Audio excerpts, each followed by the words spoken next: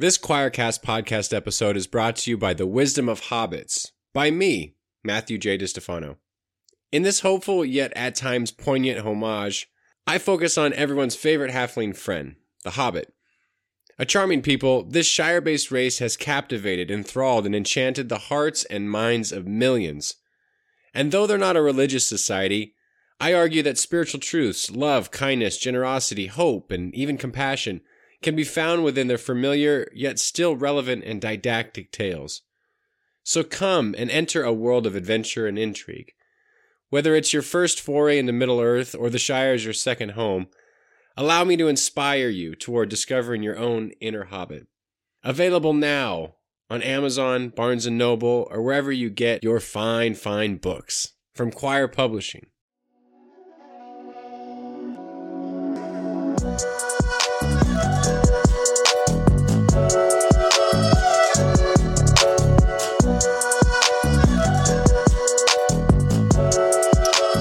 Hey friends, yeah, how we doing?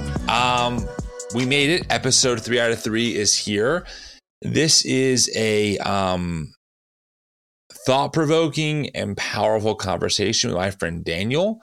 He is a Christian Palestinian, and he has a lot to say, and I let him say it. Now, I want to give a few, maybe just caveats. I mean, we say these things during the recording. We say these things all throughout the interview. But I'm going to say it again here. The first thing I want to make emphatically clear is that both me and my guest Daniel denounce and condemn the Hamas attacks 100%. Here's why I say that. I did ask Daniel to give us the context and cultural situations that gave birth to Hamas, which he does. To some people, that might seem like he's somehow sympathizing or supporting Hamas. He emphatically does not. And he says that many times throughout the interview, but I want to make sure that you are all very clear on our end. Both me and Daniel condemn Hamas and what they did in the strongest terms possible. You can critique the nation state of Israel without being anti-Semitic and still supporting Jewish people for, their flourishing and their rights and all of that. And you can critique Hamas and still be pro-Palestinian. All right, that's important for you to know. I also want to just kind of ground this in some data. I've been following the news as much as I can. I have some things I want to read.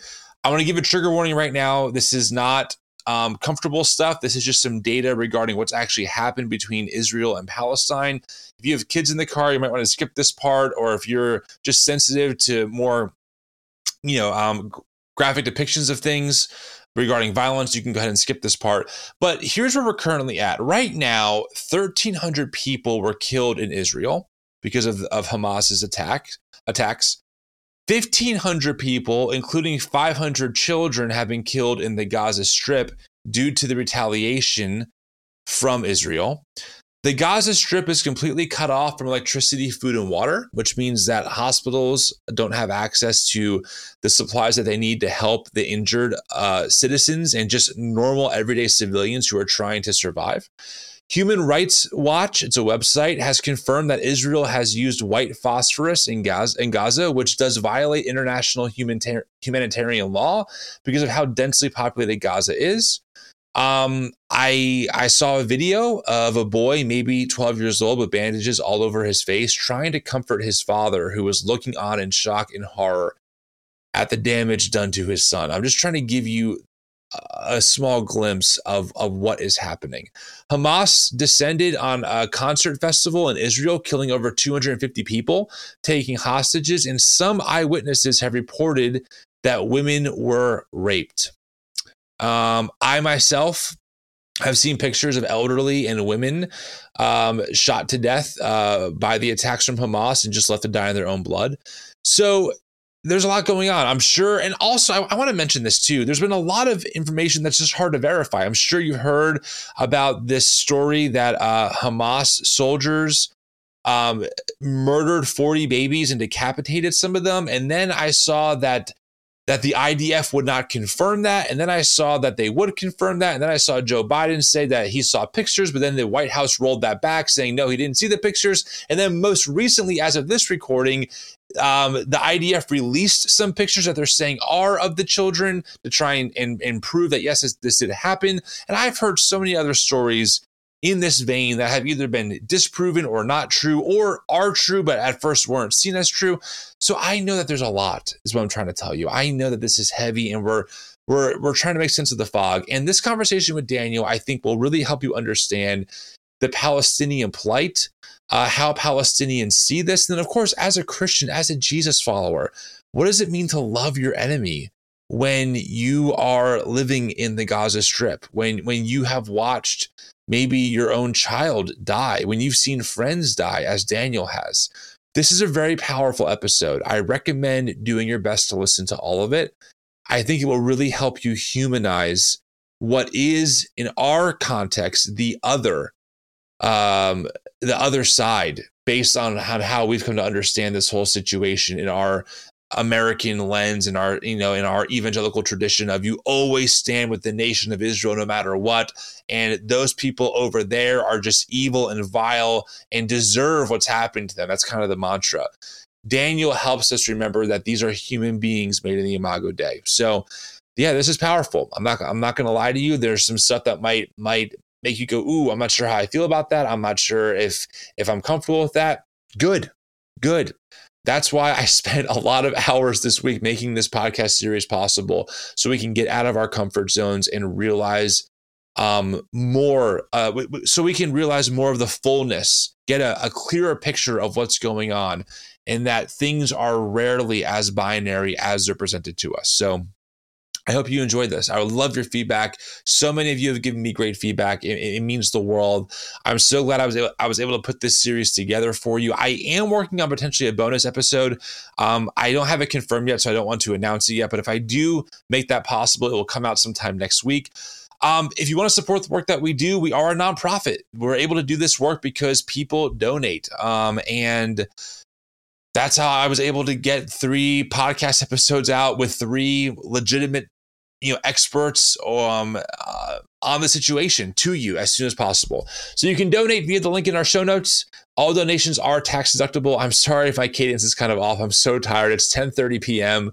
I'm recording this intro. I have to stop this and edit everything and get it out for Friday morning, which is in less than 12 hours from now. So I still have a lot of work ahead of me. But anyway, thanks for being here, friends. It means the world. And check out this interview. Give me your feedback. If you want to donate, link is in the show notes. It helps make this work possible. So please consider doing it. It just means the world. And it helps. Yeah, I said it 4 times, but it helps make the work possible. Without that, this stuff doesn't happen. So, all right, friends, talk to you all later on. I'm going to try and get this done, get some sleep. Talk to you soon. All right. Well, my friend, Daniel Benora, it is good to see you again. The last time we spoke was about 2 years ago, and I had you on an Instagram Live talking about what we're going to talk about today. So it is good to see you, and thanks for making time. It really means a lot. It's good to be with you, Tim. It's kind of sad that that's when we talk. Whenever some big bad thing is happening, we talk. But otherwise, it's so good to be with you for sure. Yeah. Why don't you give us a little introduction? Who are you? Give us your background, some things that maybe are good for us to know, and then we'll hop into it. Yeah. So my name is Daniel Benora. I am Palestinian. I'm also a Palestinian Christian. There is a small number of Palestinian Christians out there. Right now, when we talk about Palestinians who live in the land, who are Christian, when I say the land, I'm talking about all of the land, Palestine, Israel. We can talk about the terminology if that's important. I think it is important what language we use when we talk about Palestine, the Holy Land, Israel, Palestine, Israel.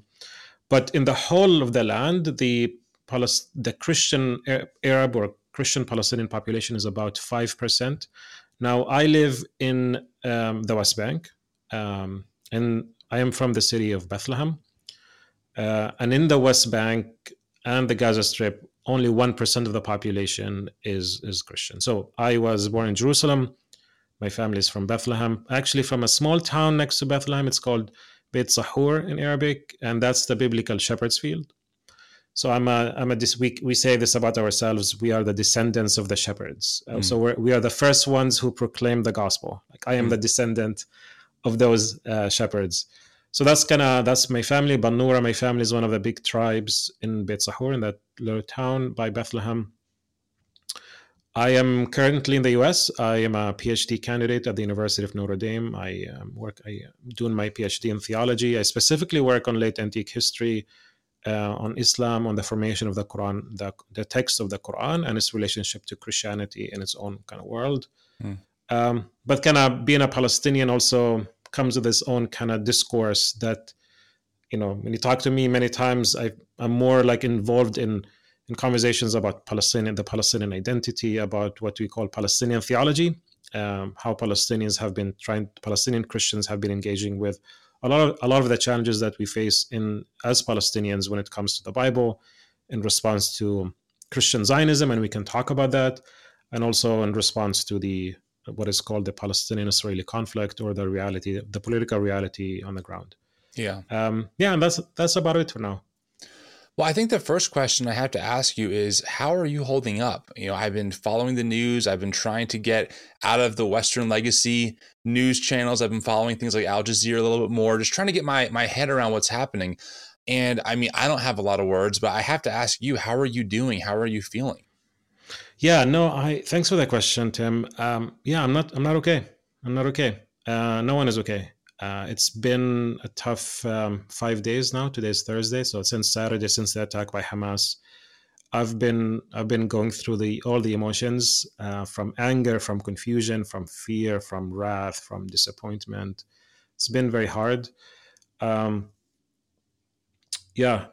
family's okay in Bethlehem. It's kind of the West Bank right now is under lockdown, so all of the checkpoints that exist in the West Bank. So just to explain the context for the audience, the West Bank and the Gaza Strip are under what we call an Israeli occupation.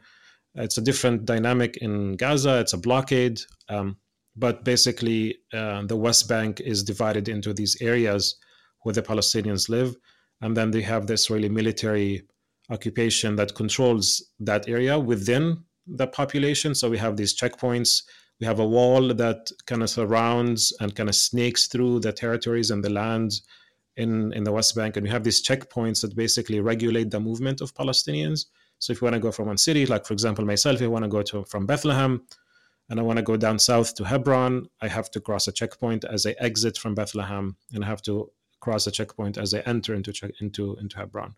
So all of our movement is kind of regulated by the military force. This is what we call the military occupation. So all the cities are in lockdown now. You cannot leave anywhere. So thankfully, it is safe in Bethlehem. There have been since the attacks on Saturday, there have been some kind of scuffles throughout the West Bank, especially in Hebron in the south and also in the north in Nablus. But my family's okay. But it's not so okay in Gaza right now. It's horrendous, like the footage we're getting from Gaza, for those who are actually following the news. And there's a huge problem now, like there's a big handicap right now for anyone who's listening to this audio, to this podcast, is they're not really exposed to actually what is actually happening. You see like rockets from outside, you see the footage, and there's no one actually in Gaza except Al Jazeera, I think. All the kind of Western media is going from the outside, embedded mostly in the Israeli like military and the communities, but not actually in Gaza. So, but the footage we're getting from Gazans is horrifying. So far, 1,400 Gazans were killed. The majority of them are civilians. 60%, actually, to be more specific, 64% of those who have been killed in Gaza are either children or women.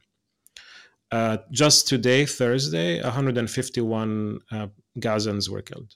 We're talking about more than 400 Gazans, 400 children, 460 children or so were killed so far from Gaza. These are toddlers, infants. I've seen horrifying images coming out of that. Of course, on the flip side, so far, I think the numbers we have about Israeli civilians and Israeli citizens, military and otherwise, who have been killed are like 1,300 Israelis and about 1,400 Palestinians.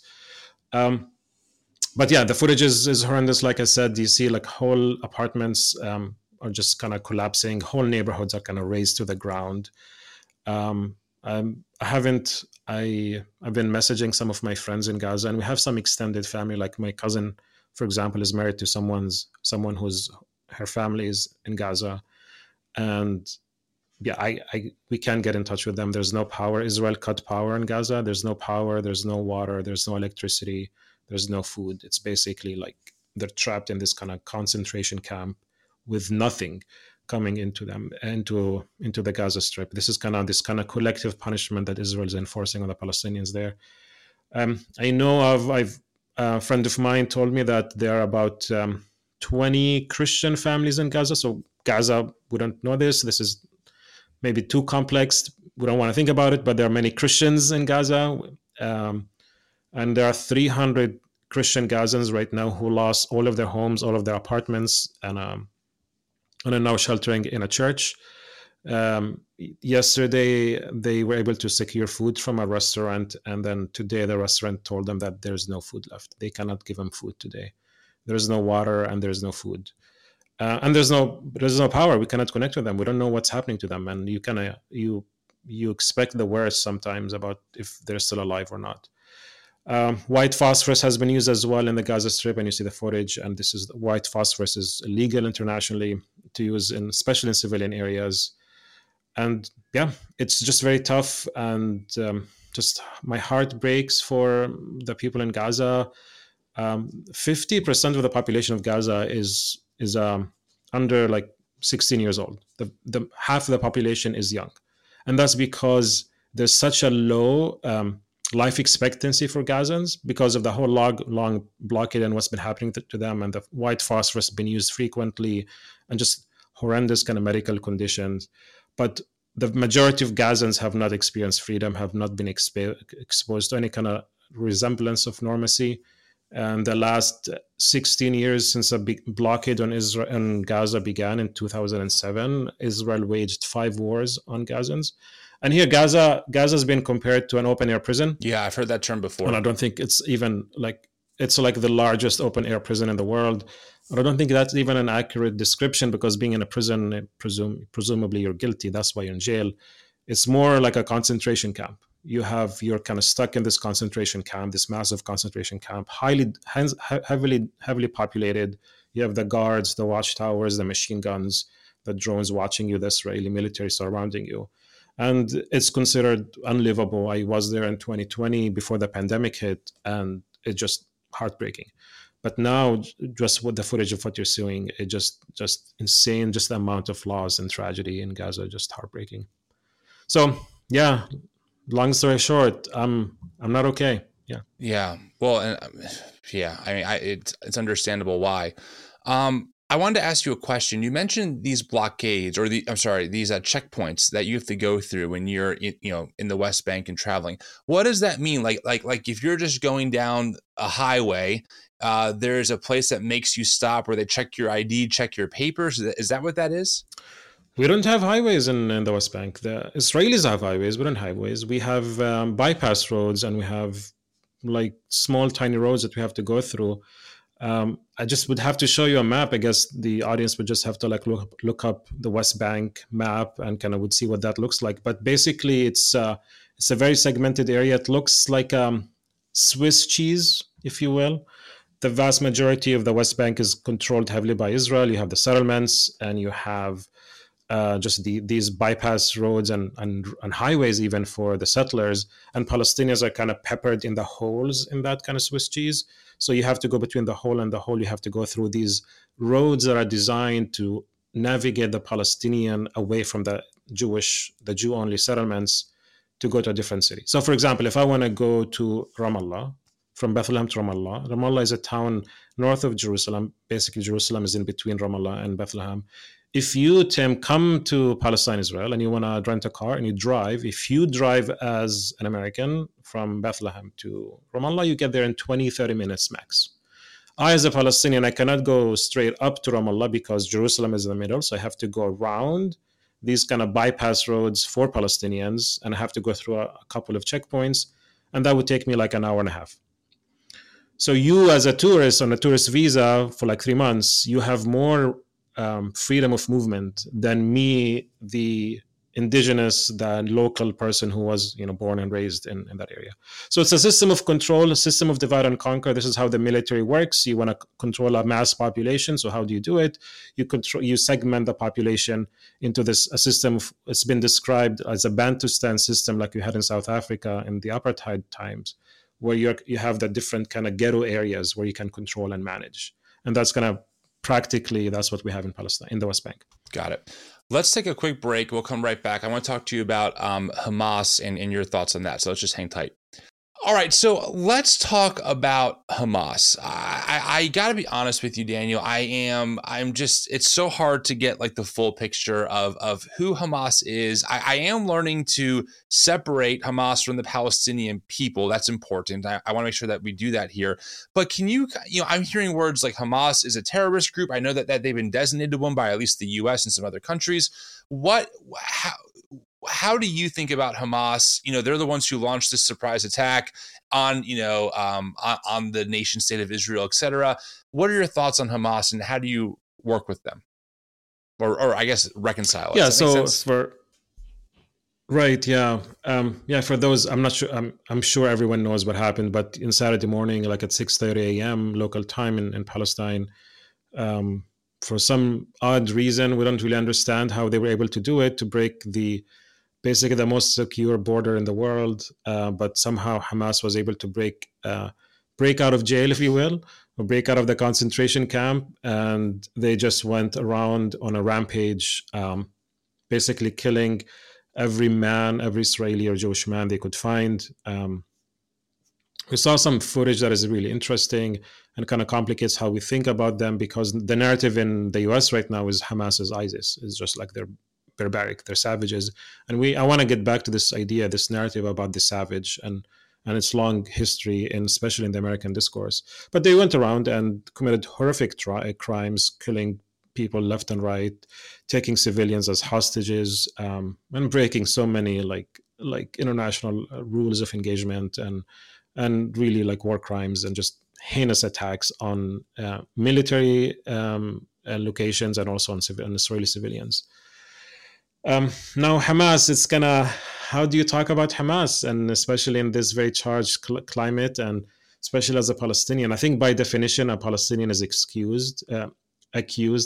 Every Palestinian is basically accused. You have to basically, if anyone is going to talk to you, the first thing they ask you, do you condemn Hamas? And that's kind of the thing in are you racist? Like, do you condemn racism? Like why are you asking me these questions? Like, why am I accused? But it's part of the part and parcel of the larger narrative and huge problem that exists in the US, whether it's in the media, whether it's in the politics, also like in our case, also in churches, that there is no desire, no willingness to have any nuance in the way that we think about Arabs, in the way we think about Muslims, in the way we think about the conflict in general. And Palestinians are denied nuance. They're denied context. We don't have the right to context. There's no background to the Palestinians. There's no background to Hamas. Hamas are just the savages, and ergo they deserve to be killed because they're the savages. They have no story. They have no thing to say, and no legitimate issues that they're kind of driven by.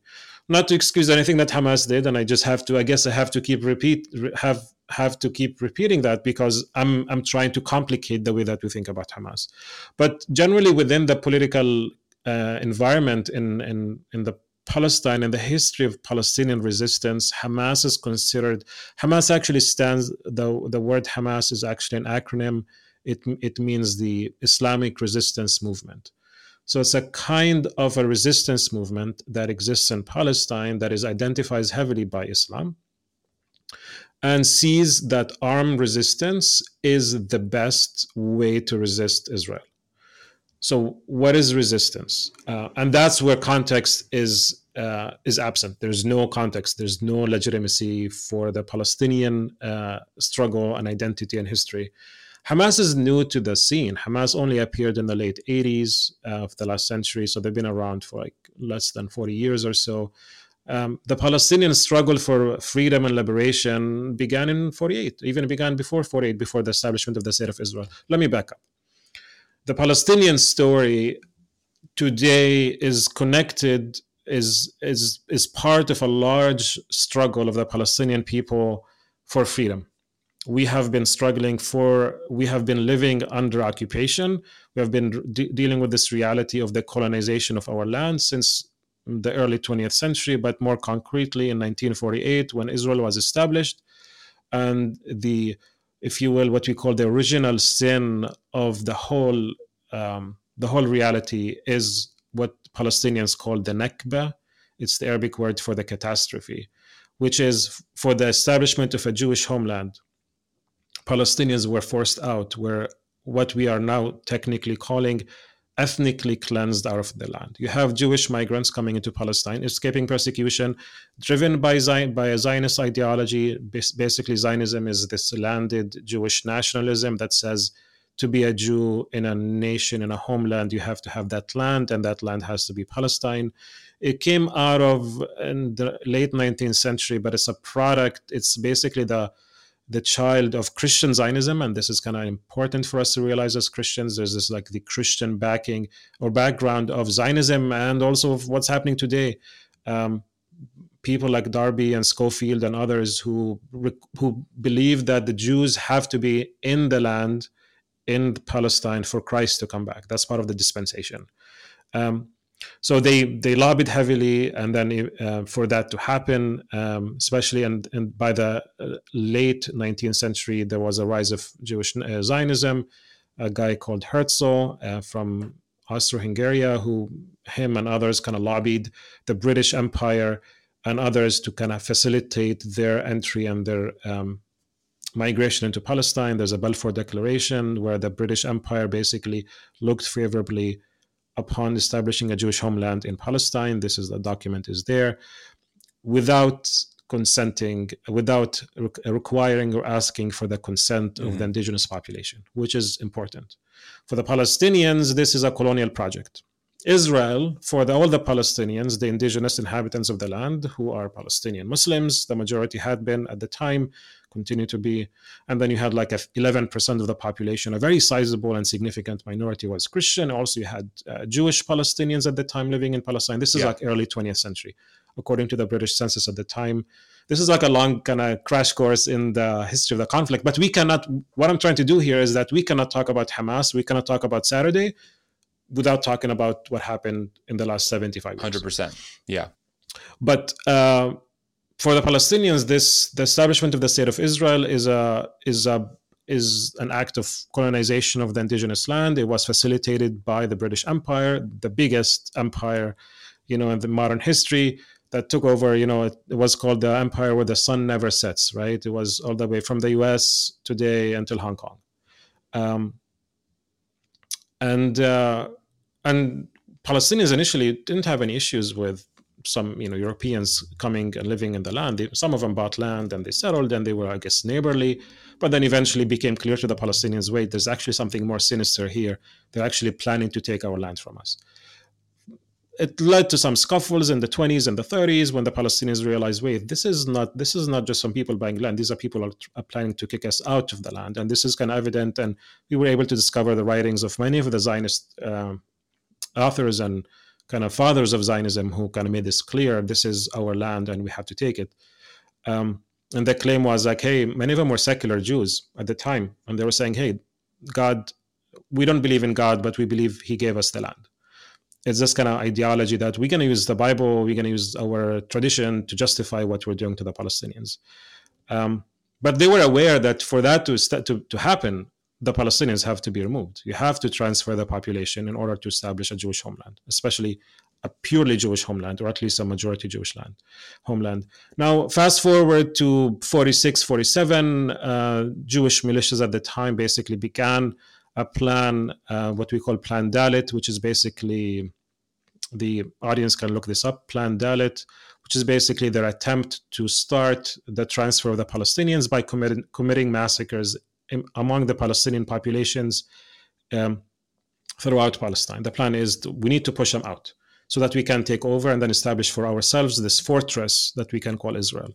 So the massacres of the Palestinians began in 47 and 48 and continued, and Palestinians were like hearing the news of like Deir Yassin and different villages and Lifta, and we can talk about hundreds of Palestinian villages, Ailabun in the north, and these are I can think of like a few Christian, like majority Christian villages like Ailabun in the north, Kufur Bir'im in the north. These are like Christian villages that were in today, what is today Israel, but then the militias just came in, massacred people, or pushed them out, and basically began this process of what is called the ethnic cleansing of Palestine. Here I'm referring to the work of Ilan Pappé, an Israeli historian, the ethnic cleansing of Palestine. The audience could look that up.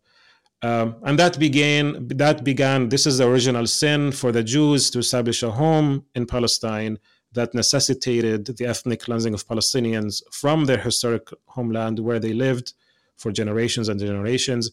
And that resulted in what we call the refugee problem. The majority of Palestinians today are refugees. At the time in 48, 750,000, more than 700,000 Palestinians became refugees suddenly. They moved to Jordan, they moved to what is today Lebanon and what is today Syria, and some of them moved into the West Bank and the Gaza Strip. And that's the beginning of the calamity or the problem of the Palestinian people. And that's the beginning of the struggle that since then Palestinians were pushed out, Jewish refugees from Europe came in, looking for security and home, and they're on a home for themselves at the expense of the Palestinians. They built their citadel, the fortress they wanted to build to protect themselves on the bones and on the homes and on the lands of the Palestinians. A lot of stuff happened since 48 till now, so we can also deal with it. But I want to just quickly connect that to Gaza today. 70% of the Gazan population is a refugee population. 70% are the descendants of those refugees who were kicked out from what is today Israel into the Gaza Strip. Hamas, not to work with the propaganda here, but Hamas and also many Christians are saying, this is our land. They took it by force through colonial powers and through terrorism. They terrorized the people out. Massacres were committed. Palestinians freaked out. They took whatever they could and put it in their bags and locked their doors and left and fled, just like anyone else, just like the Ukrainians today, just like the Iraqis and Syrians with ISIS. And they fled in the hoping, when the war is over, we can go back. They're still stuck in refugee camps. For the Palestinians are saying, this is our land. They have no claim to it. We have the keys to our home. So if you go to a refugee camp today in anywhere, like in Lebanon and even in the West Bank, you see this key, the key that symbolizes the homes that they were forced out of. So for Hamas are saying, so here maybe this is going to be messy for the audience. Hopefully you can follow with me.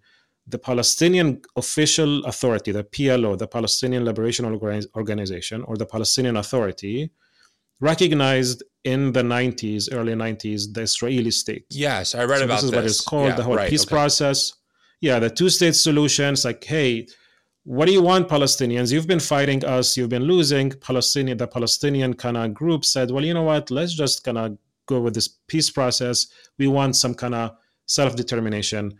So they signed on to this, what we call the Oslo Accord. Actually, this year is the 30th anniversary of the Oslo Agreement. If you remember the picture of Bill Clinton with Yasser Arafat and Itzhak Rabin shaking hands, that's kind of the idea of like, let's have a peace resolution and end this conflict.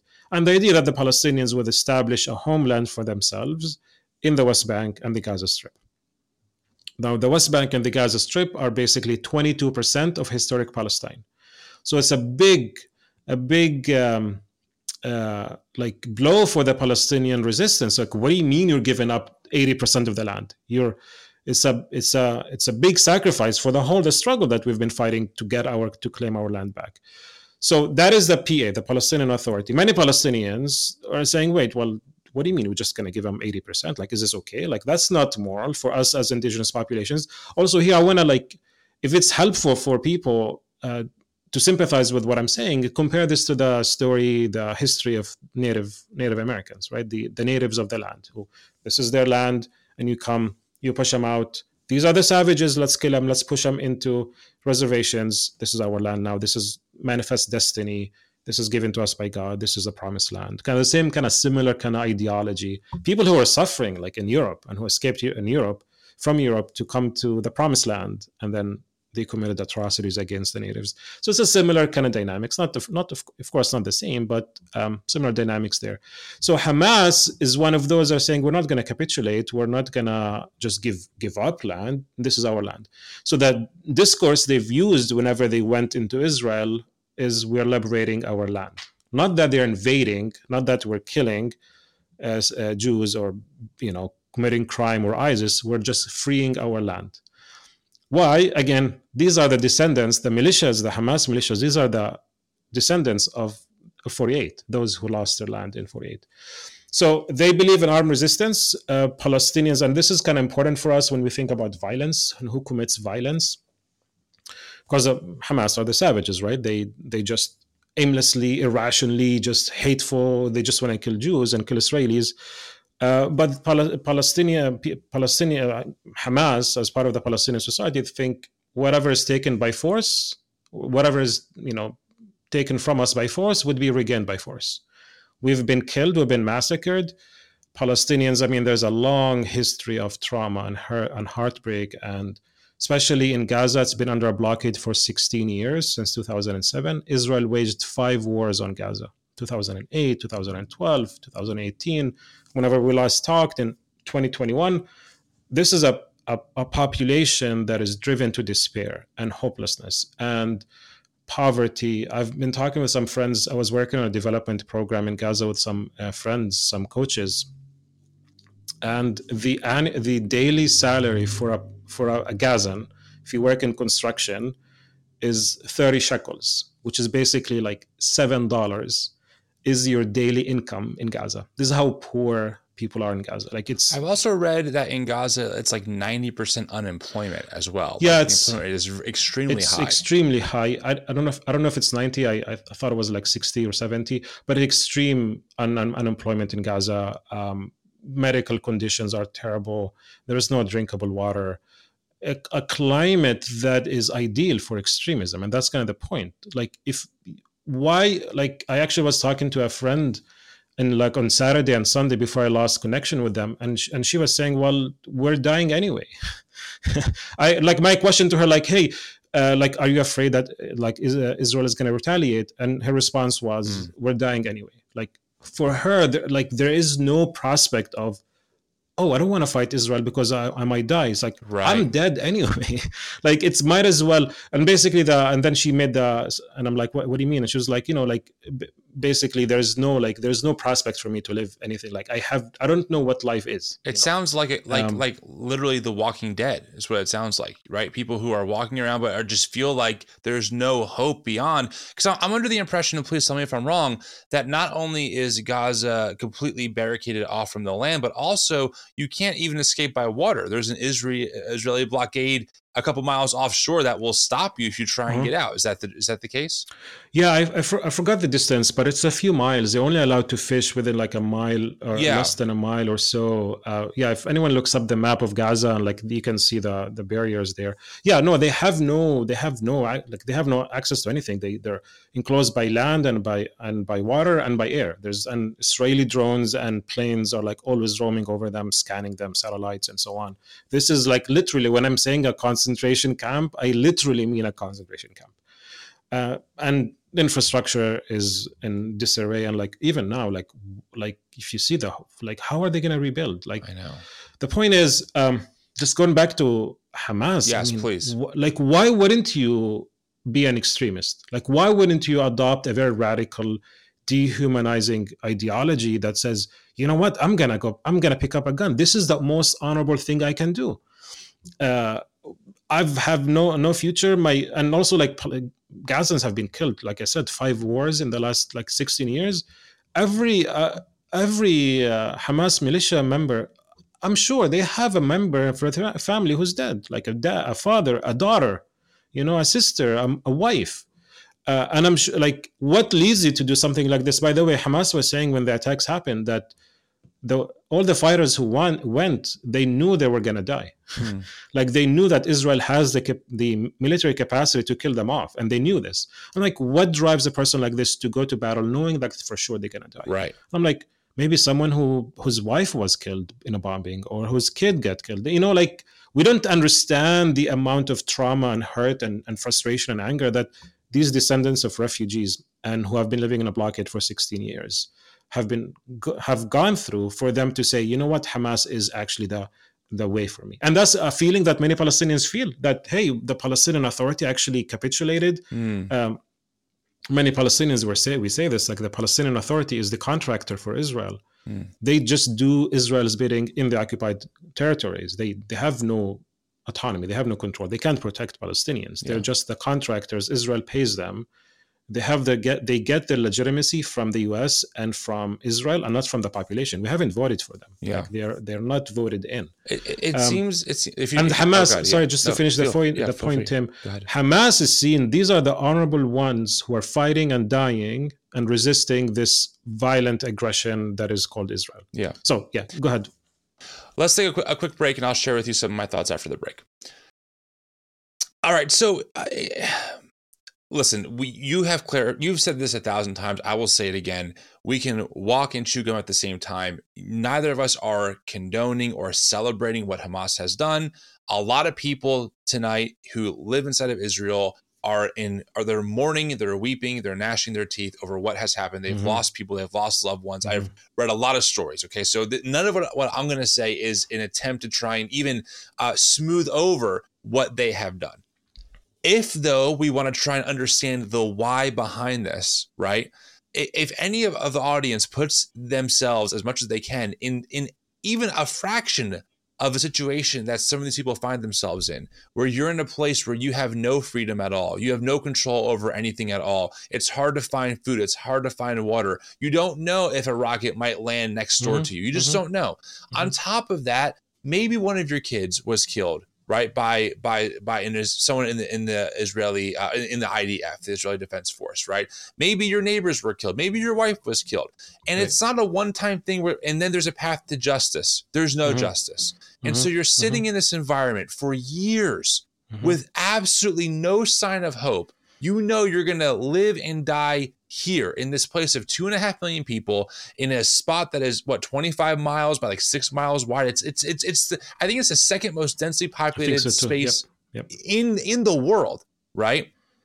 Over time, you can understand. I'll put it this way. I can understand. I can see myself getting to a point where I would start taking more and more extreme measures to do whatever I had to do to either enact some kind of revenge, or to do something to wake people up to what was happening. Now, again, I want to be once again clear. None of this is a way to give Hamas a green light for what they did. And I know that a lot of Palestinians do not support Hamas. It's complicated. It's fair, okay?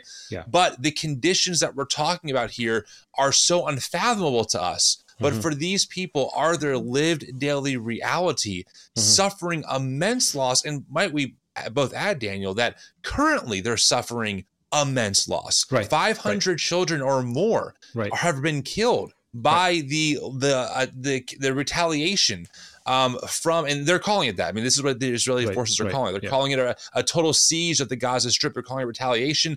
Those strikes have killed. I have seen too many videos, Daniel. I can't see anymore. I've seen way too many videos of things that I cannot unsee, that as a parent, you're a parent, absolutely have just been gut-wrenching, okay? You're telling me as a parent I would not go into some pretty dark places at some point thinking, what do I got to do to make this thing justified? I can at least understand what goes into that, even if I think the actions are terrible, dehumanizing, vile, not good, etc. Does that make sense? Yeah, that's spot on, Tim. And so I'll move with this thought here. You cannot defeat Hamas. You can kill the military leaders, you can kill the establishment, you can destroy their offices, you can destroy the prime minister or whatever, the leaders in Hamas. But the idea of Hamas is not going to go away. Let's say now Israel is going to destroy Hamas. Let's say the party, the militias are gone. You're going to tell me that Palestinians are not going to organize themselves again and say, well, hey, you killed my dad, you killed my uncle, you killed my leader. Why won't they pick up the gun again? Let's put this in the American context. The war on terror, 9/11. Let's destroy Al-Qaeda. 22 years later, what happened? Al-Qaeda is in power. Taliban is in power. Taliban is in power. Have we destroyed terrorism? No, it's there. So this idea that you can just kill terrorism or kill violence, it just doesn't work. We know this as a fact that you cannot. That's not the way that you can defeat terrorism. What is the solution? So like, I just don't want anyone to think like, hey, oh, this is a typical Palestinian who's defending Hamas. All I'm trying to do, and this is based on my Christianity, and like, don't come after me. I'm just saying, everyone, including Hamas, including the IDF, or what we call the Palestinians, the Israeli Occupation Forces, the IOF. Everyone is a carrier of God's image and likeness. Everyone has a spark of divinity. Everyone has worth and dignity that is not dictated by what they do or their sins or their crimes. This is like God-given right? Like this is like in the American psyche. We're endowed by our Creator with rights, right? And all I'm saying is like, hey guys, I just want you to understand the context. I want you to understand what leads people to extremism and violence, and what leads them to commit horrible crimes. And that's all I'm trying to say here. But also, who is I want people to also understand how their culture, how the American psyche, as Americans who are products of a large and bloody legacy of colonization and oppression, they need to understand what it means, like to call someone a savage. Who is a savage? Who is a terrorist? In the American discourse, a terrorist is someone who deserves to die, doesn't deserve due process, doesn't deserve context. This person deserves to die. And that's the same person that we have historically called the savage. That's the person that we have called also the slave, the black slave. These are people who have no dignity. These are properties. These are people that we have every justifiable reason to like enslave them, kill them, put them in reservations and so on. And in many ways, the Palestinians have become that, and also by extension, especially Hamas, because of their heinous like crimes and what they do. They are like the prototype. They have, what's his name? Lindsey Graham was saying, I was just looking that up. He said, level the place. Level the place. Kill them all. They have no dignity, no worth, no. Right. And like there was some pushback in the media recently. It's like, hey, what about the children? Like people like in hospitals, they need electricity. And they were like offended. How dare you ask us about children, Gazan children? When the World War II was happening, when we were bombing Dresden, we were not asking, what about the kids, right? When we bombed Hiroshima and Nagasaki, we're not wondering, oh, there are Japanese babies there. There are like mothers there. No, we bombed them. And that's what I like. This is kind of where this warmongering, colonial, just nasty, like anti-Christ ideology that people do not deserve any dignity. We need to kill them.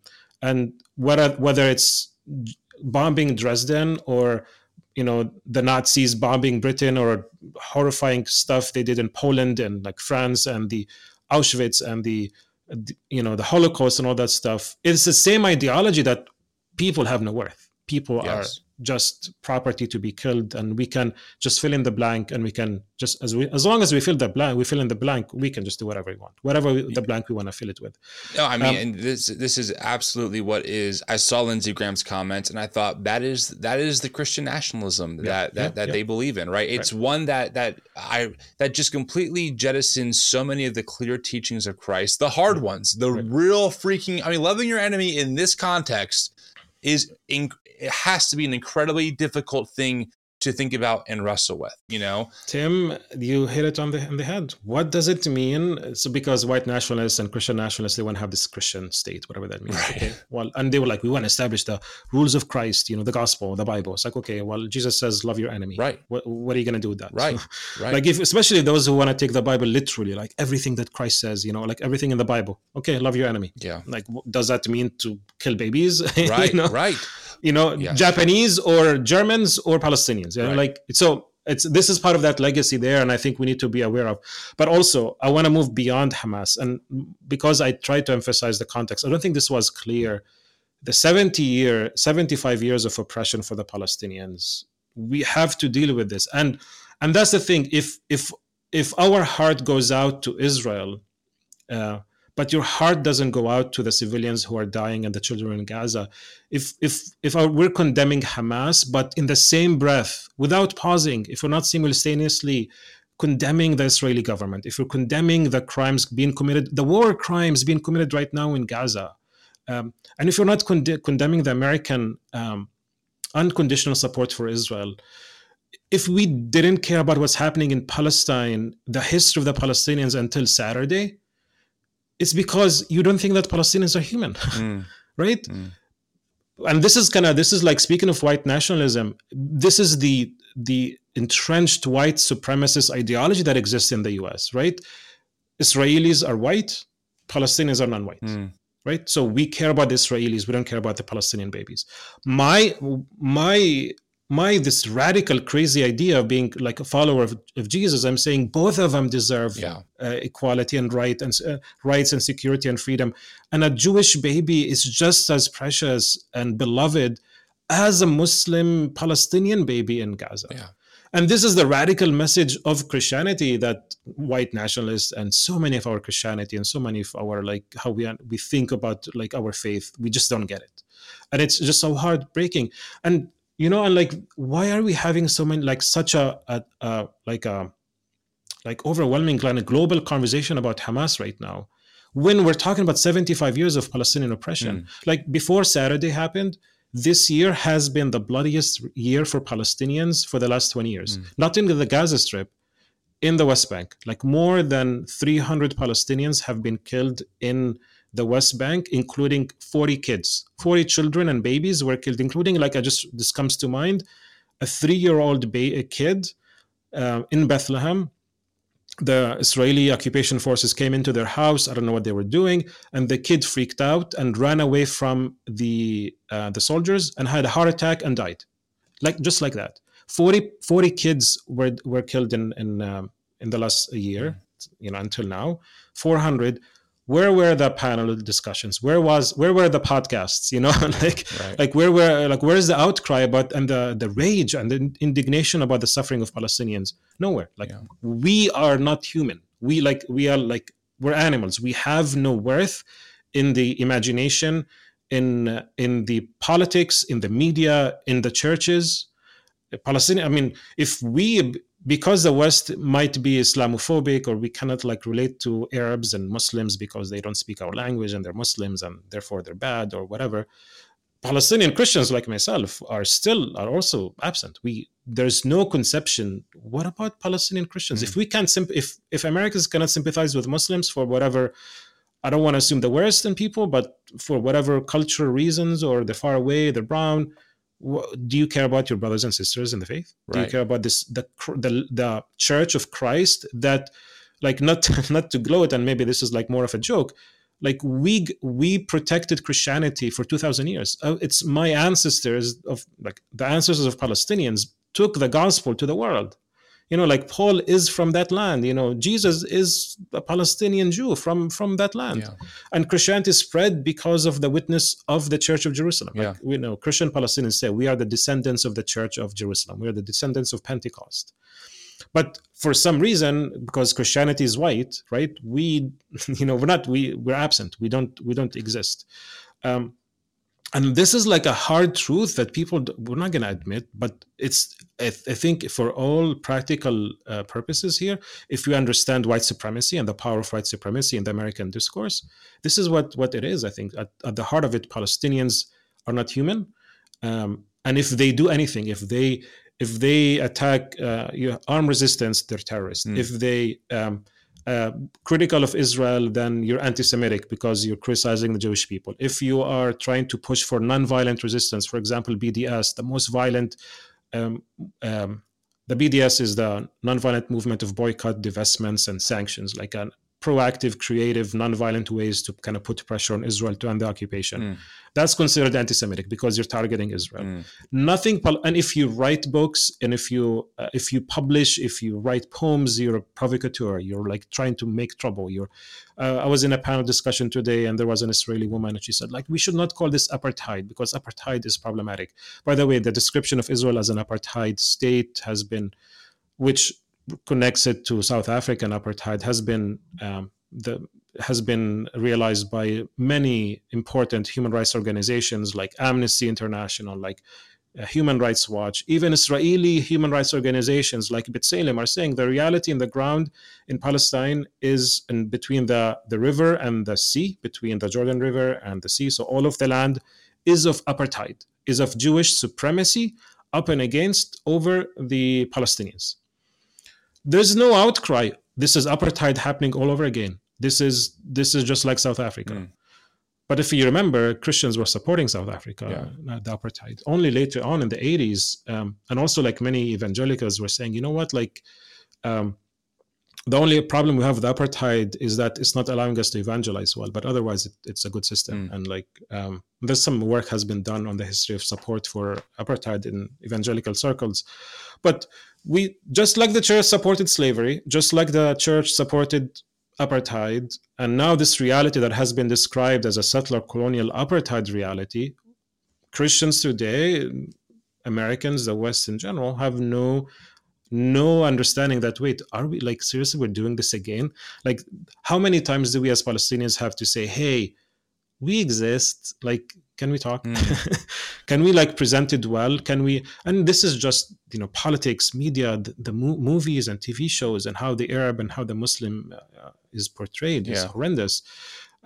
So I'm this dehumanization of the Palestinian is part and parcel of the whole conversation. We cannot talk about Hamas before we talk about this dehumanization of the Palestinian. And for the long struggle, 75 years. Too long. Too long. Until when are we gonna like be quiet? Right. Until when? Right. And Palestinians are saying, and like if like the radical voices, you know, are saying, we would rather die standing than die on our knees. You know, we would rather. There's like a famous poem that says we're dying standing like the trees, like the olive trees. Just the olive tree doesn't die; it kind of dies in place, standing up, doesn't fall down. We're saying we're gonna die standing up. And for many of them, and this is kind of the Palestinian resilience and love of land and fighting for freedom. But for many people, dying while standing means also standing up to the rights. It means carrying the gun and killing the enemy, as we saw with Hamas. I don't know if this might be like too much, but I think like anyone who's listening to this, like we need to understand this legacy of racism and dehumanization that exists in our psyche and our practice. Listen, you said a lot of things that I think need to be said. I think the audience needs to hear it. It is so, I'm with you. I'm in the audience in this conversation in so many ways. And I'm not sure how you're feeling, but I certainly, especially over the past week, have just realized like, wow, how little I've known about the Palestine people, about the Palestinians. I mean, dude, when I was a kid, up until like 5 years ago, I didn't know the word Palestinian. It wasn't even in like my vernacular. You know, it was just Israel is under attack. That's all I know. And friends, I want to be very careful with how we're talking about this. You can critique the nation of Israel without being anti-Semitic, and you can critique Hamas and still want the liberation of Palestinians, in a Palestine to happen. Okay, that's a good. So that's very important here. So what me and what Daniel and I are not saying is, oh my goodness, Jews don't have a right to exist, or they don't have a right to have security and peace and freedom of their own. That's not what we're saying here. But what I am saying is that the way that my media and that my cultural context has taught me about this, it's pretty much just been, these people are evil and therefore less than human. And therefore, if they get bombed and their kids die, too bad, so sad. But this side is the one that God is definitely on. And if we don't do all we can to protect, pray, send supplies, travel there ourselves if we need to, etc., not only will America lose out on the blessing of God, but God's people are now automatically, under threat or under attack. And listen, there are some layers, as we've talked about with our other guests, of that have given us clarity of, okay, we understand some of the other pieces that were moving in during that time of like the anti-Semitism that was on the rise, World War II, the Holocaust. We understand some of the pieces that went into the Zionist movement, okay? But as we're learning more and more, it was at a whole other people group's expense. Right. And so now we're in this situation where there's so much bloodshed, there's so much violence, people are dying all over the place. But what seems clear to me, and this is just the data, is that every life is precious. Let's not forget that. When you said that earlier, Daniel, I totally agree. But if you look at the death tolls between these two people or countries, however you want to call it, in this conflict, one side is winning clearly. Okay, it's not even close, and that should tell us something. On top of the fact that the Gaza Strip is pretty much, like you said, a concentration camp at this point. That should just make us as Christians who are called to follow the way of Jesus, who are doing our best to love our enemy, who are doing our best to fight for the liberation of the oppressed, terms I use all the time. This is when rubber meets the road. And also when it gets really sticky, right? Because we don't want other people on the other side of this conflict dying either. We have an obligation to love whoever our enemy is as Christ followers. And Daniel, my question to you is, as a person who is very much a Palestinian, right? That is who you are, and I love that about you. It's so necessary that you do speak up and that you say these things. You're also, I know, a radically devoted Jesus person, right? And I know that you as a person, based on our talks in the past, take nonviolence and take loving your enemy incredibly seriously as an ethic. How are you feeling with this? Are you in tension? I mean, what's that tension like for you right now? Yeah, that's a good question. Yeah, I don't know if I can describe it as there is a tension. There is a tension. The human desire for vengeance and wrath is there. Like I'm a sinner as anyone else. Like there is, seeing what's happening to my friends and family, seeing the kids being pulled out of rubble, from under the rubble. Of course, you're gonna have like awful thoughts about it. Yeah. I think this is going to be helpful. What you said about anti-Semitism. I think my Christianity tells me this: if everyone is created in God's image and likeness, everyone is beloved by Christ, everyone is invited to the table. I need to, as a Christian, I need to fight against anti-Semitism. I need to stand alongside my brothers and sisters, as my Jewish brothers and sisters, and stand against any vile attacks against them because of who they are. And because I do that, I also do the same thing for my people. Because I want justice for Palestine, I want justice for Jews. And these are not mutually exclusive. And I think in our especially here right now, the climate in the US is insane. Like if you're being critical of Israel, if you're waving a Palestinian flag, you're anti-Semite. And what I'm saying is like my desire for justice and freedom for my people is universal. Like I want that for everyone. There's that kind of interconnectedness of our humanity, that we're connected together, that because I struggle for freedom, therefore I struggle for my Black brothers and sisters, like for queer brothers and sisters, for Jewish Blacks and sisters, because of my desire for freedom and to be treated as a human. How dare I dehumanize anyone else? Right, exactly. Like that's a contradiction of terms. Exactly.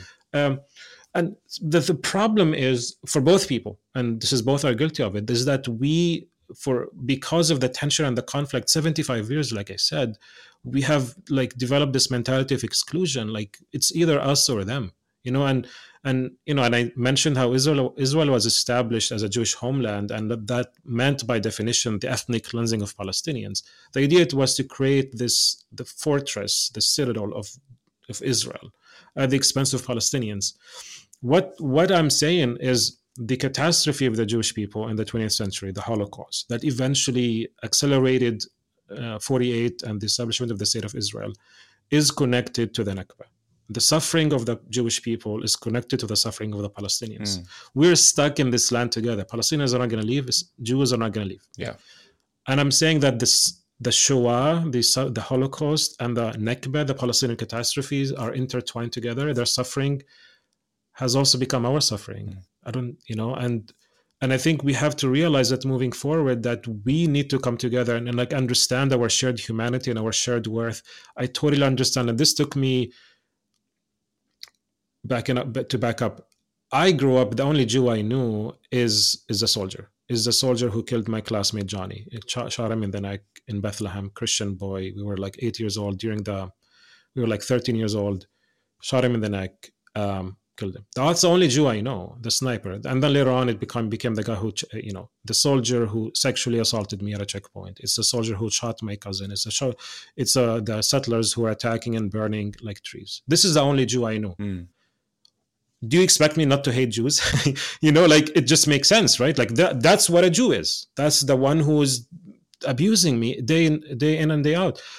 Tim, I became a Christian, like the whole like typical evangelical praying for my salvation, on my side of my bed as Israel was shelling Bethlehem, and I was really worried that I'm gonna die. So I'm gonna pray the sinner's prayer right now because I think I'm gonna die.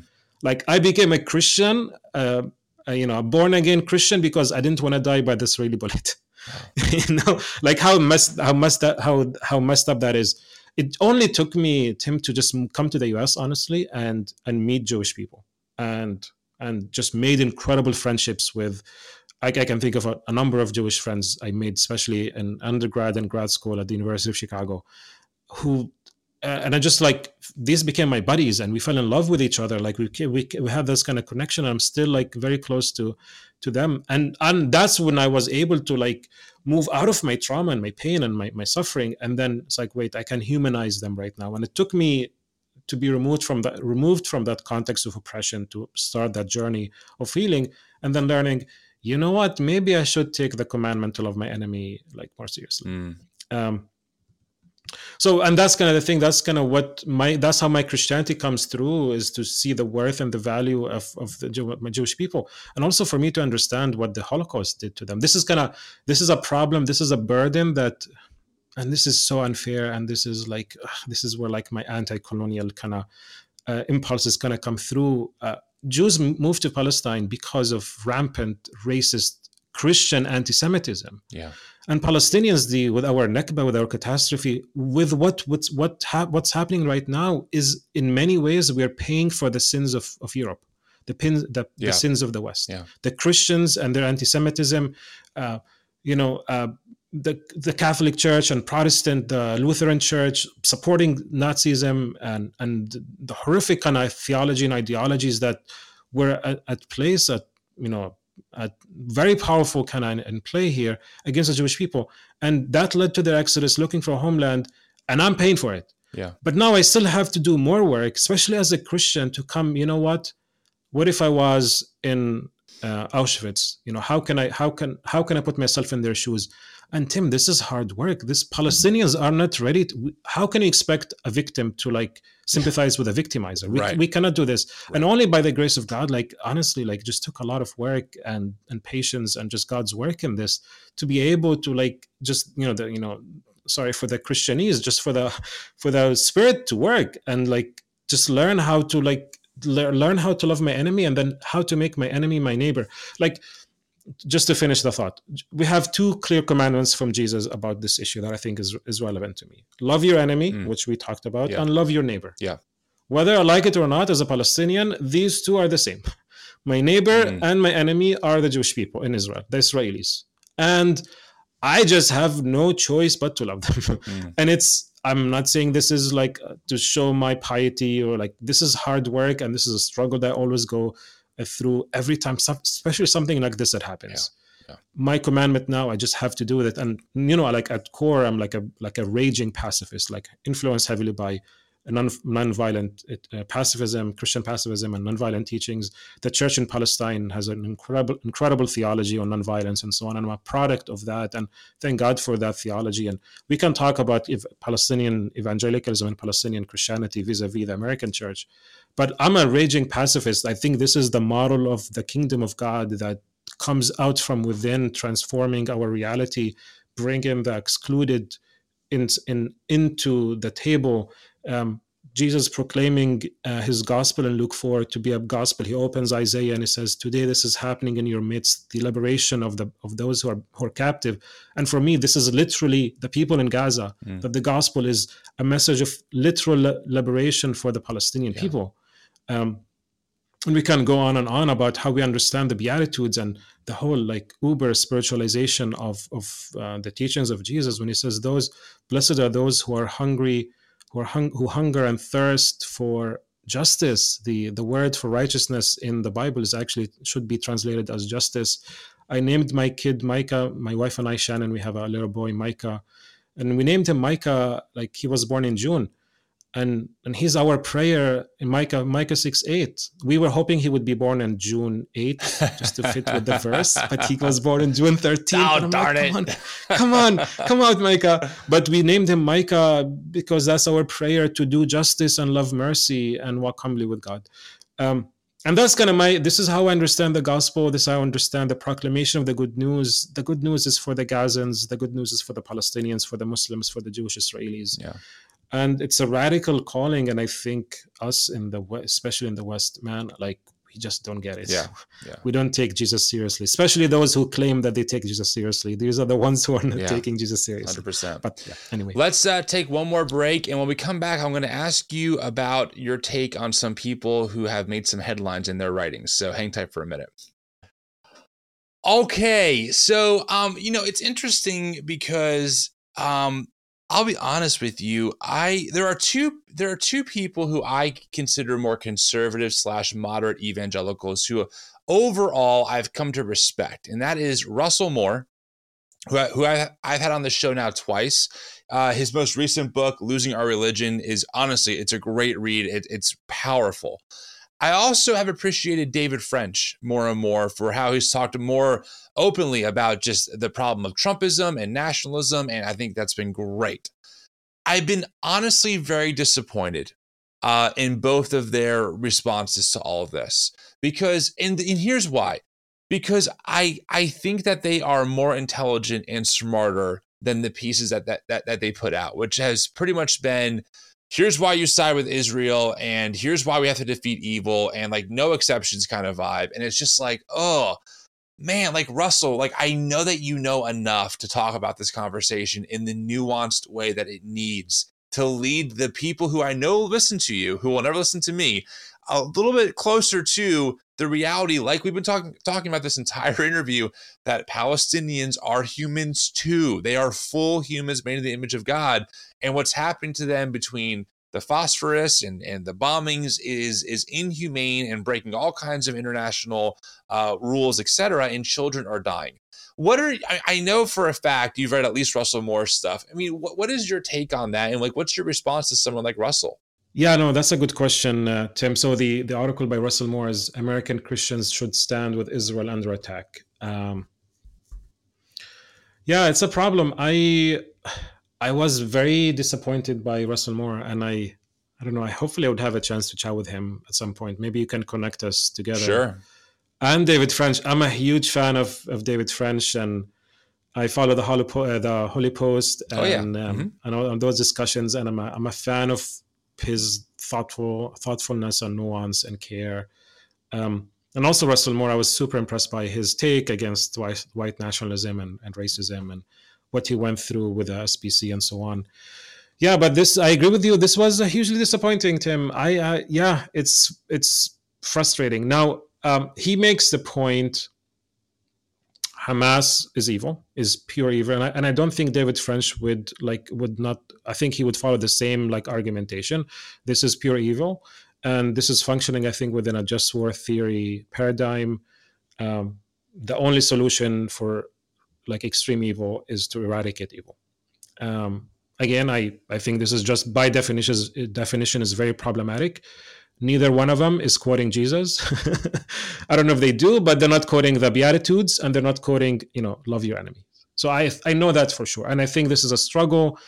This is going to be a struggle that evangelicals have to deal with. Do you take the teachings of the kingdom seriously, or you're just kind of working with how you want to work out Romans, 12 or 13, or how you want to work out the Old Testament and apply the Old Testament to this? I think the Jesus method, the way of the kingdom, is radically different from the way the world thinks. I think, excuse me, Russell, excuse me, David, I don't think you're functioning within a paradigm of the kingdom of God. I think you're functioning within the paradigm of the world. I think any other person could say the same thing you're saying, and doesn't have to be a Christian. This is controversial, hot take. That's what Hamas says too.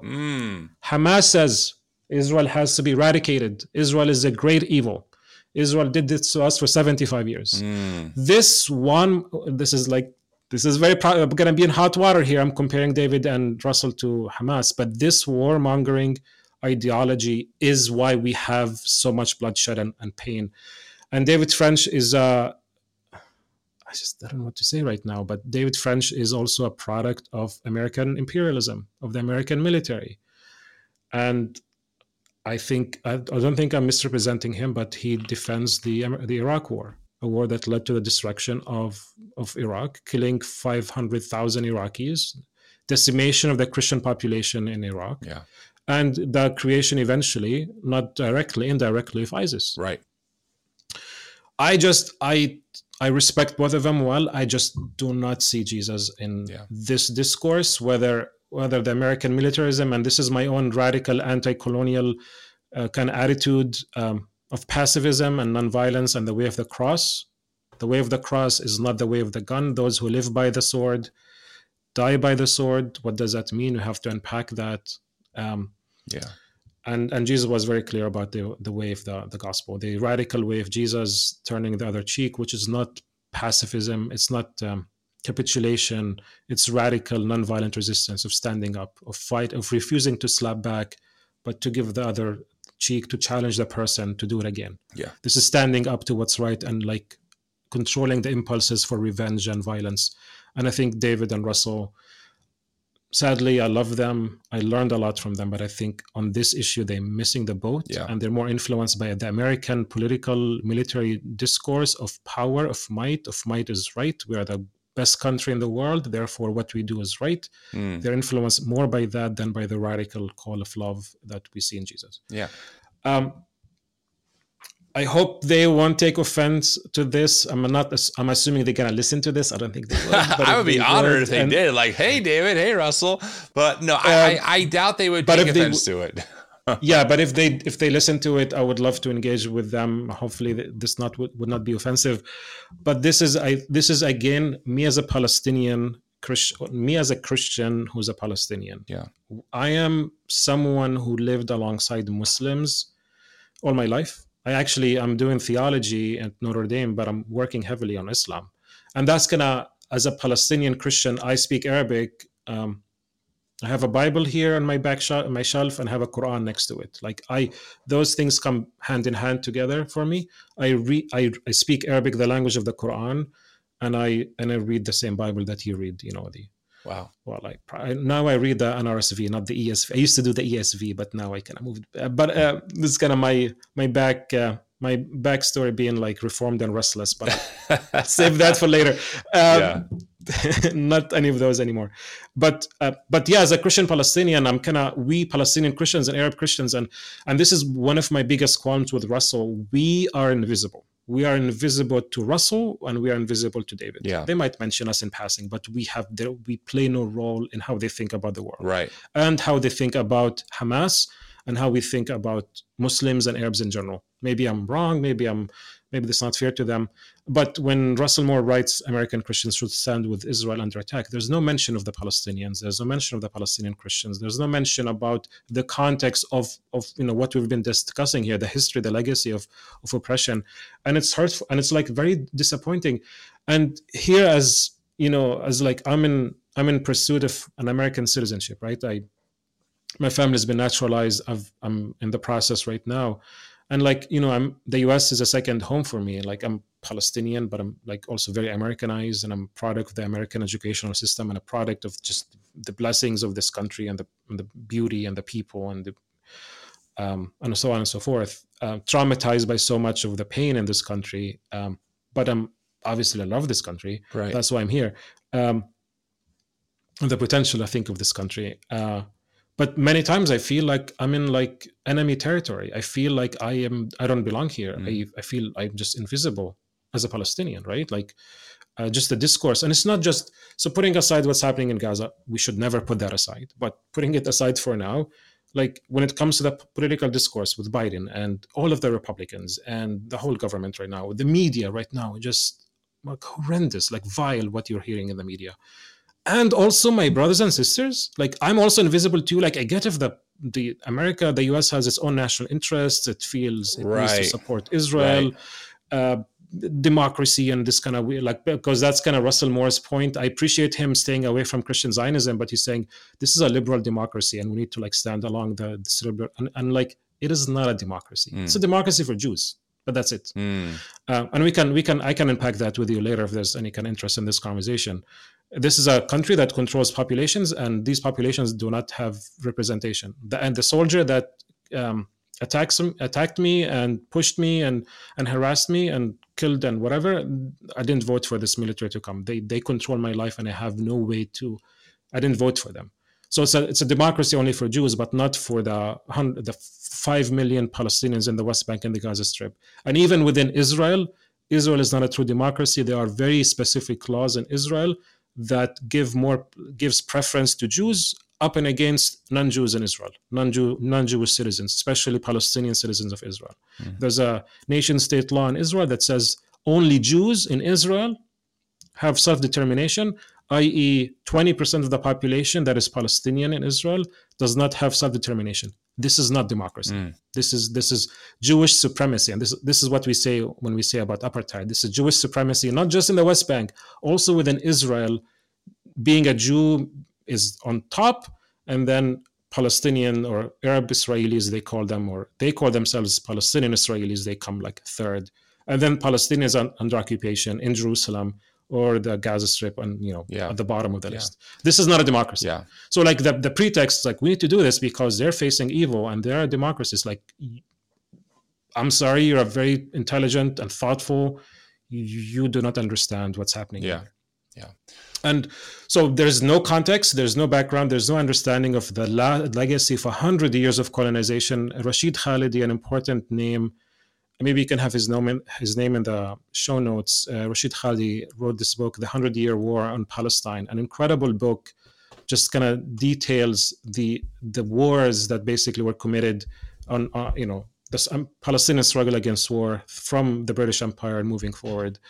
There's no context there. There's no understanding from Russell or from David about this legacy of oppression and violence. And if you don't want to listen to the Palestinians because we're biased, because we're not white and not American, if Israelis themselves, generals and human rights lawyers and others are saying this is actually apartheid, like Israeli generals are saying this is apartheid.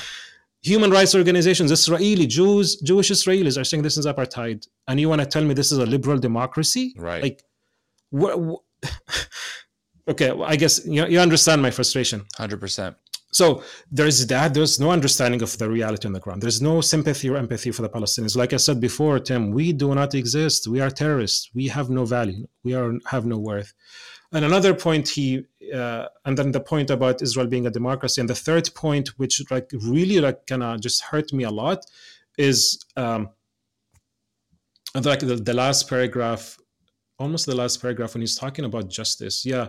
No, this is the last paragraph. No one wanted to wake up to a war in what was already a tinderbox of the world order. But war has come, and we should recognize terrorism for what it is. That's fair. We should also recognize the justice of a forceful response to that terrorism. He's saying that he didn't qualify, didn't say it should be done with restraint. Like David French, a lawyer, he's not saying anything about like international law. We have to abide by the rules of conduct. He's saying whatever the response is justice. And I'm like, how dare you use this word to describe what Israel is doing right now? How dare you say this is justice, the killing of 400 babies right now in Gaza? And like, like obviously I'm like, this is frustrating to me, right? But like, he's an ethicist. It's like, why are we missing this? Like, how do you miss this? This is obvious. And you cannot tell me about, he uses the phrase of moral clarity here. There's no ambiguity in this issue. What do you mean? Where's the clarity here? Like, this is, obviously I'm getting animated about this, but this is obviously frustrating. And of course, Palestinian Christians, we're not there. And I mentioned this, actually, before I talk about this, and this is where like I'm gonna tread lightly, and like, I'm sorry, Russell, I'm gonna say this. I worry David and Russell are also, despite their like incredible, beautiful position against racism and white supremacy, they're pedaling in the same water. This is the same white supremacist water that sees the other, the non-white, as worthless. They're aware of that legacy. They repented, I think, from that legacy, this history of like slavery and racism and white supremacy. But this is the same legacy where like Palestine. So the savage at the time was the native and became the black, and by now the Palestinian is a savage. So for him, justice in that article includes the killing of babies and women. Just like it was okay to enslave blacks, just like it was okay to do this to the Indians. This is the same legacy of white supremacy. And I'm like, I'm sorry, but I how do we explain this? How do you explain that Palestinians have no identity, no worth, no story to tell? No, nothing. There's no complication. This is a binary. This is a simple binary thinking of colonialism. This is how colonialism worked. Yeah. These are the savages that we can take over. This is India. This is Africa. This is the natives. This is the Aztecs, the Mayans, all of them. Yeah. This is how we take it over. Yeah. And that same legacy of the binary colonization of indigenous populations is still happening. It was the indigenous in the Americas, the First Nations in Canada, the Aboriginals in Australia. It's the same legacy that they have nothing. Yeah, they're nothing. Right. And that's kind of just sad to admit that we thought we moved away from this. We moved on from racism and so on, but unintentionally, I think, and Russell and David are dabbling in the same, they're swimming in the same water still, unfortunately. Yeah, fair points. I mean, Daniel, I appreciate you making so much time. I know it's late at night. I want to respect that time, but any final thoughts you want to share here with the audience before I let you go? And again, I can't thank you enough for really just doing so much of this emotional labor for us, giving us this perspective and just telling us what it's like, being in Palestine and what it's like just as someone who is Palestinian and just all the layers to that, and helping us really understand that, hey, like this stuff comes from somewhere. It doesn't happen in a vacuum. It's not like in the movies where someone wakes up and goes, I'm going to be the evil supervillain now because I just like to be evil. Like there are things that go into this. So I appreciate all that. Any final thoughts before I let you go? Yeah, I guess that kind of follows my previous point about hey guys, we're here. My encouragement to whoever is listening to this, guys, just pay attention, just be aware of this, just be sensitive to all of this stuff, and just stay away from this warmongering mentality. We need to understand how this just war theory and this kind of we are the good people and therefore we can do whatever we want mentality is super harmful. And secondly, what I said about Hamas and anti-Semitism and all that stuff, like, please just be aware that there is complexity in the world. Like you can condemn Hamas. What Hamas did is heinous, is despicable. And anti-Semitism is despicable. And you can say the same thing. Like you can say both things at the same time. And just make sure you have that moral clarity that you can be critical of both. And like I said, and I'm going to repeat this again in case this was missed, the struggle for our fight for a free Palestine goes hand in hand for the freedom of everyone else, blacks, everyone else, and freedom of Jews and from against anti-Semitism. And going back to the Palestine issue, just step up. There's a lot of work. My biggest disappointment, I think, with Russell Moore and David French, and literally almost every other theologian in the U.S., we have a rich tradition of of Palestinian theology. We have written a lot. We've written in Arabic. We have written in English. We actually mostly wrote in English for the American audience, and we exist, and we have a lot to say. Like, not to like boast about, look at us, but we have some experience being witnesses for Christ for like 2,000 years. We have a long tradition. We've processed and we worked with the Bible, and you don't have to agree with us. You're just like, there's something that we're offering the world. And like, all we're asking is that just you notice us, like, hi, we exist. It's like, seriously, like, and pick up a book, like read anything by a Palestinian, just any book. And I can give you a list of books. Tim, you can include it in the show notes. But Palestinian Christians have written a lot. We've said a lot, whether it's evangelicals, we also exist, and whether it's like mainstream Catholic, Orthodox. Palestine is a very religiously diverse society. We have so many we have the Samaritans, and we have the Copts, and we have Syriacs, and we have Armenians, Orthodox. All these denominations are there in the crucible of the faith. So like, engage with this. There's a lot that we evangelicals have written on all of this issue. The Bible has been weaponized against us, Zionist Christians, and thankfully Russell Moore is very clear on this issue. From the get-go, is like, this is not he doesn't ascribe to Zionism, to Christian Zionism. Christian Zionism is a huge problem. Thankfully, Russell didn't buy into it, but it's super influential.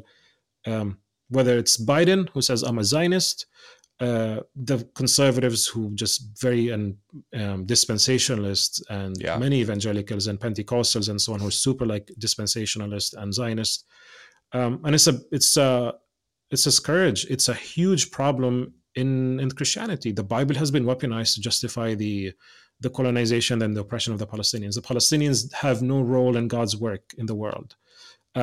God's purposes can be fulfilled by the Jews being in Palestine, and the land is empty. There's no one there. It's just for them. Yeah. It's a very racist ideology. Thankfully, Russell doesn't ascribe to it, but it's super influential. Yeah. And we have opened the Bible again. It's like the Bible is used against us. They use Exodus, and they use Jeremiah and Ezekiel. They use Romans 9-11 against us, and we like try to restore this.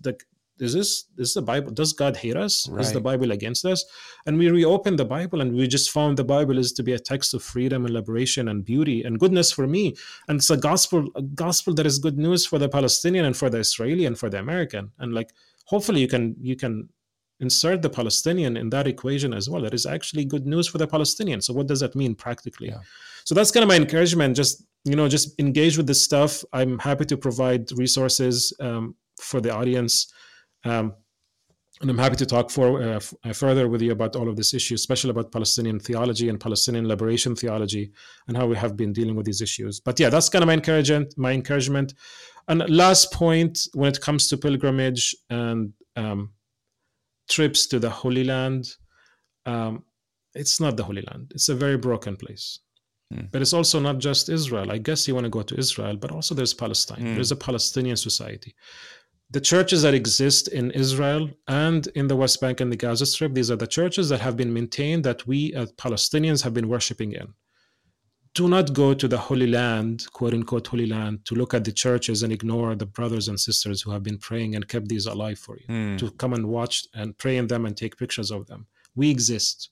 Like, you want to come to the Holy Land, go to Jerusalem, which is East Jerusalem. The old city is Palestinian. Most of the people there are Palestinians. Go to Bethlehem too, my hometown.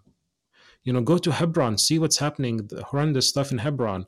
There's like this propaganda, this is like a big industry of tourism that shields the tourists from the Palestinian territories. They don't meet with the Palestinians. They don't meet with the Christians, the churches. They just go jump from one church to the other, take pictures, read the Bible, go to the Galilee, and then leave. And no encounter with the living stones, the people the Palestinians, especially the Christians, but Palestinians in general. There's no encounter. Yeah. And there's a lot of work to be done there. Like, how do we meet them?